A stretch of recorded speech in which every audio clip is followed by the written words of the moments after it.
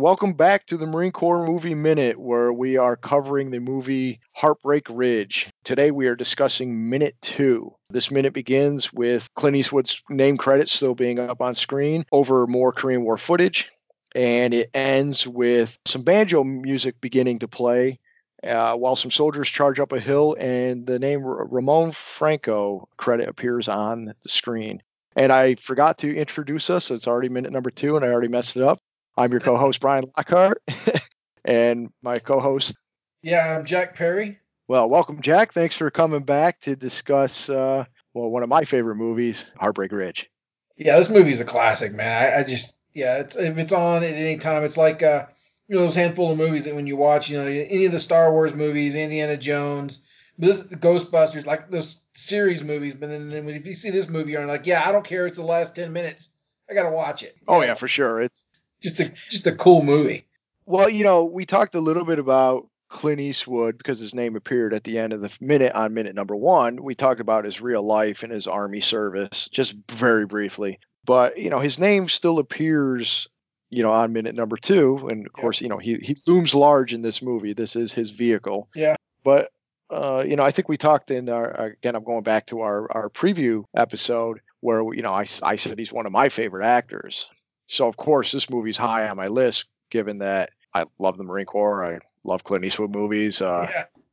So what about you? What are some of your favorite Clint Eastwood movies? What are some of his movies that stand out for you? Any of the westerns are pretty entertaining, but one that I always remember, other than Heartbreak Ridge, just because of the coolness of it, once it finally gets going, was Firefox. That cool ass airplane. You had to think in Russian. It was a cool movie. It was he was a pilot. It was a test pilot or something, and spoke Russian. I don't remember because it's been a while since I've seen the movie.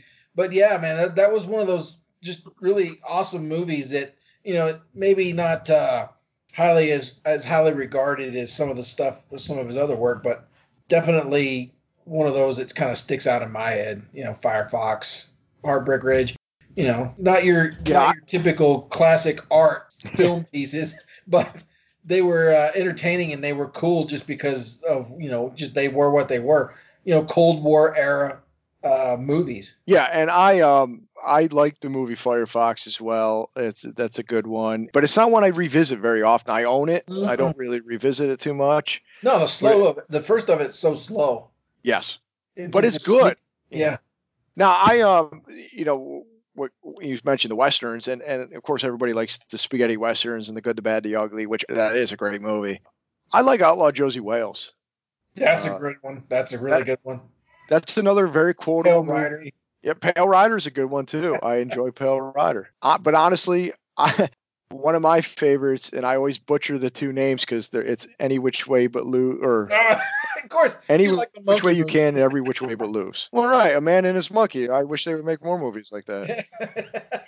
Like BJ and the Bear. Yeah, BJ and the Bear. No, I don't know. I just I love that. I love those because I love Cannonball Run. I think the only thing missing out of those Cannonball Run movies is Clint Eastwood and his monkey. They even got the monkey for the second one. Yeah. I like the second one better, which I think is Any Which Way You Can. It's like one of those rare cases where the sequel is better than the original.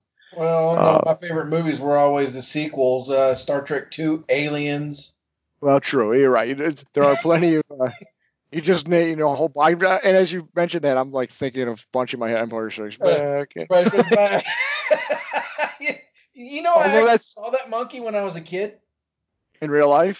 In real life, man. He was at a petting zoo in Texas somewhere, and he had a little plexiglass cage, and it said like, "Yep, this is the orangutan from the Clint Eastwood films." And it listed off the names, but yeah, he was in those movies, and I actually saw that damn monkey was in a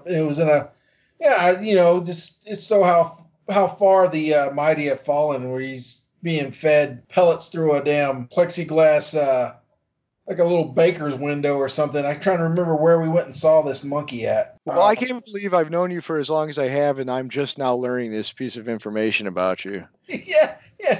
Hey man, I got a lot of monkey history in my life.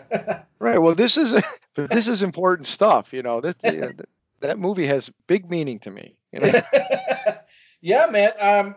So I didn't, actually, honestly, I know you've mentioned that movie several times. I didn't realize you liked that movie as much as you did. I would have told you, yeah, I met the monkey briefly. Well, that honestly, when we first met each other, you should have just led with that, not even Yeah. knowing I was a Clint Eastwood fan.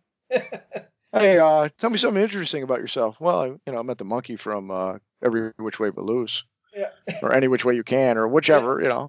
Well, You you actually know, just wrote an episode of Family Guy just a second ago. right? Yeah, we'll have our little side discussions and then get back to the podcast. Yeah. Uh, I also personally like. Nobody likes this movie, but I like the movie City Heat with Clint Eastwood and what's his name, Burt Reynolds. Oh, I think It's I not saw a that good movie. one time. Yeah, it's supposed to be a comedy. It's not funny. It's not really got a lot of action. I love it because I love those two guys and they're both in it. Anyways, as we're going through the minute, they just a lot of the get the names of the actors and actresses in the movie.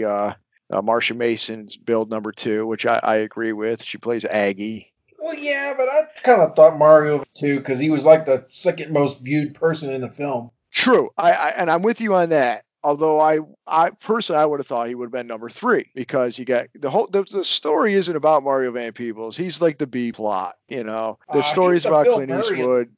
Yeah, but he's like Clint Eastwood's there to he's an aging Marine. He doesn't Yeah, know what to do after he retires. He's trying to reconnect with his wife.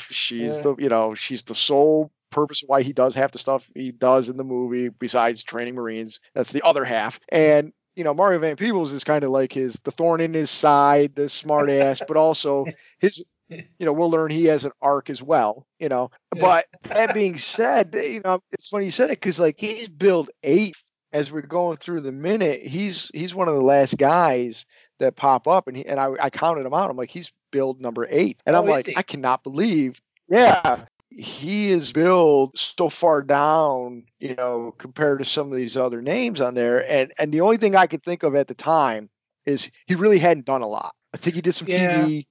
But his He dad was was kind of famous. right. His dad was famous. I think he was up and coming. I don't think he was like a name per se yet. Yeah. I could be wrong. So I would at least thought he was number 3, but I'm guessing, some of the other guys, they had long careers because they were older, and maybe Clint Eastwood was better friends with them. Who knows? There's Yeah. It's some possible. union rules or something. I don't know.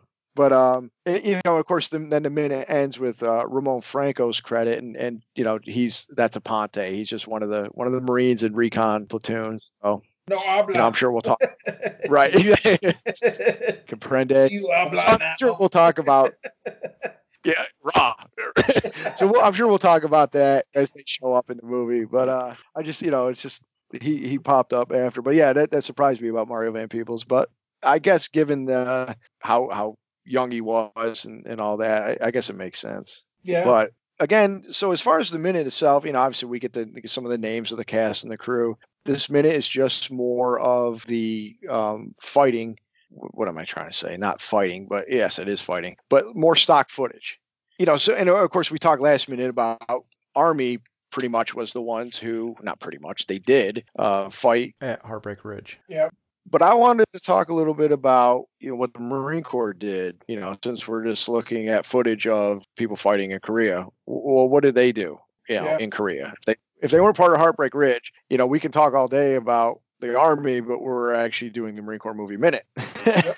Yeah, obviously, the Korean War was from 1950 to 1953. The First Marine Division led the first major strike in the North Korea occupied territory with one of an amphibious assault in Incheon. Remember that being something they brought up in boot camp because Yep. in boot camp, the Marine Corps history is just as important as, if not more so, than the physical stuff. Yeah. Really kind of talking about the traditions and all that of the Marine Corps and battles and really, the Korean War for the Marine Corps is really where they became the modern Marine Corps and got their reputation. I mean, they already had a good reputation, but as far as like the Yeah. The end of modern, World War II stuff, with Iwo and right? all those other places. Yeah.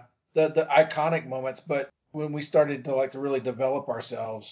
Well, the way people nowadays love General Mattis and almost Mad Dog Mattis, and almost have a Mad right. Dog, But yeah, Mattis. Chesty Puller was a big personality for the Marine Corps at that time and during this war. Really, the most famous, got to be the most famous battle for the Marine Corps has got to be the Chosin Reservoir. The frozen Chosin. Yep. Basically they were surrounded on all. Well, surrounded. That's what it means, but they were surrounded on all sides. Chesty Puller basically said, "We're surrounded. Good. That simplifies the problem." And And the whole point we got called in was to help the army retreat, right? well, I remember them talking about that specifically in boot camp Yeah, well, because boot camp historically probably is a little bit of propaganda too. well, right, because I remember some of the things that they were talking, some of the anecdotes they were talking about was as the Marines were fighting their way back. They were fighting the army equipment that was left behind. Yes, exactly. Yeah, yeah, exactly. That they picked up a lot of Army equipment that the Army left behind, and it suddenly became Marine Corps equipment. And what is it? Gear adrift is. It is a gift, yeah. Which is also the case because most of the equipment in the Marine Corps is old Army gear anyway. Exactly. It's a tradition that lived on after we were in. For sure. I looked a little bit more into it, but honestly, it escapes me right now. Honestly, I'm a bad Marine. I should know more about it, but I even have books on it. I just type books, but I own them and I look at them on my shelf. It makes you look But educated. yeah, right. Exactly. Yeah, exactly. Not the books I have. Yeah. Oh, guys, we're reading another Star Wars book again. Didn't you read that Oh when you were like seven? yeah. Yeah, so the chosen, frozen chosen, we had like 17 days of fighting, and of course they were surrounded by North Korean and actually mostly Chinese, Yeah, and 'cause the Chinese stepped in at this point. which again, yeah, we could get into a whole talk about history if we wanted. I'm not going to, but that fascinates me because that China getting involved with that led to our, shall we say, questionable decisions on how we fought in Vietnam because of the lessons we Yeah. learned in Korea. And sometimes I think they took the wrong lesson, but I'm not also a tactician or a politician, so what do I know? Yeah. Anyways, I did, of course, this is another famous quote from Chesty Puller again, was pretty much badass. And he says, we're not retreating, we're attacking in a different direction. Because Marines don't retreat. I mean, honestly, if you want to be truthful about it. It was a fighting retreat. They Right. fell back and they fought the entire way. Right, because when you literally have to fight forward to go backwards, because when you are cut off and surrounded, you're fighting. Yep. You're going back to a safe spot, but you have to fight forward first through it. So that's where I was like kind of getting at the whole idea of the Marine Corps kind of getting their more modern identity. That it's basically, I mean, they've already proven themselves long before this, that's for sure. So I think I kind of didn't make that clear earlier, but really, it's that whole do not give up. No. Marines don't give up. You got, you're wearing the Eagle Globe and Anchor you're representing everybody that came before and will come, after type thing. So it's like, that these guys were cut off. These guys were surrounded. They were fighting in, a frozen lake Yeah. and they fought their way to safety basically and didn't give up. So, and if you believe boot camp, they also saved all the Army guys that were wounded. They picked them up and brought them back, and all their tanks and ammo and, Yeah. and gear. Because Which, they used up all the ammo, yeah. And that's yep, one of the other things too, man. Even like modern day Marines and people that I've served with, or you and I have both served with, people that we've known. I've heard a lot of stories about how brutally cold Korea is. Like it is no joke cold. I think a Like lot of they tell a story in boot camp about like yeah they went up there in summer equipment and they didn't have cold weather gear. It is insanely frigid in that part of the world for whatever reason. yeah, and I believe that they suffered a lot of hypothermia and frostbite and Yep. all that type of stuff that comes along with that. And of course, if I was a better podcast host, I would have stats about that because I did look some of that up, but it escapes my notes right now, and I'm not going to make something up. Hey, I'll make listen. stuff. Having a microphone makes you a professional and an expert. So guess what we are? Professional experts. Listen to us. We got Well, recorded. If I could steal, right, if I could steal a line or a quote from the James Bonding podcast, hey, we're lovers, we're not experts. I love the Marine Corps. I love this movie. I'm not an expert on either one, but that will not stop me from talking shit and talking about it like I know what the hell I'm talking about. Yeah. So, do you have anything else for this minute, Jack? No, man. No, I mean honestly, the opening credits. There's really not a whole lot to go off of. I mean, the only reason why we have anything to talk about is because there's actual war footage. I mean, if they were throwing up names, we'd probably just be giving everybody's autobiography from Wikipedia. But Right. yeah, but because we've done Marine Corps boot camp and our experiences, we have something to kind of talk about from what we know, just from history classes. Basically, it's glorified history classes with a really cool uh, physical training regimen to go with it. So yeah, no, I really don't have anything. I think you did a really good job of kind of recapping, a lot of the high points of the Marine involvement in the Korean conflict. Well, I appreciate that. Get ready because I'll have so much less as minutes go on. So I'm done. Tapped out. 2 minutes in.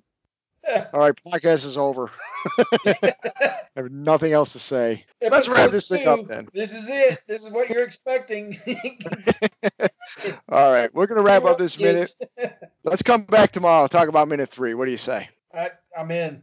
All right, well, thanks everybody for joining us for these last few minutes discussing minute 2 of the Marine Corps movie minute 2 of Heartbreak Ridge. I hope everybody comes back and joins us for minute 3. Let's say goodbye to the nice folks, and we'll talk to them all tomorrow.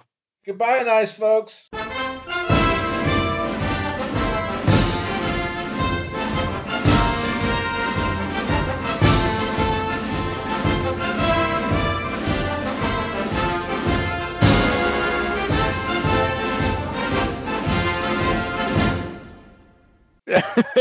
I'm just making up as I go. I'm improvising. I'm adapting. I'm overcoming. I don't know if I'm overcoming.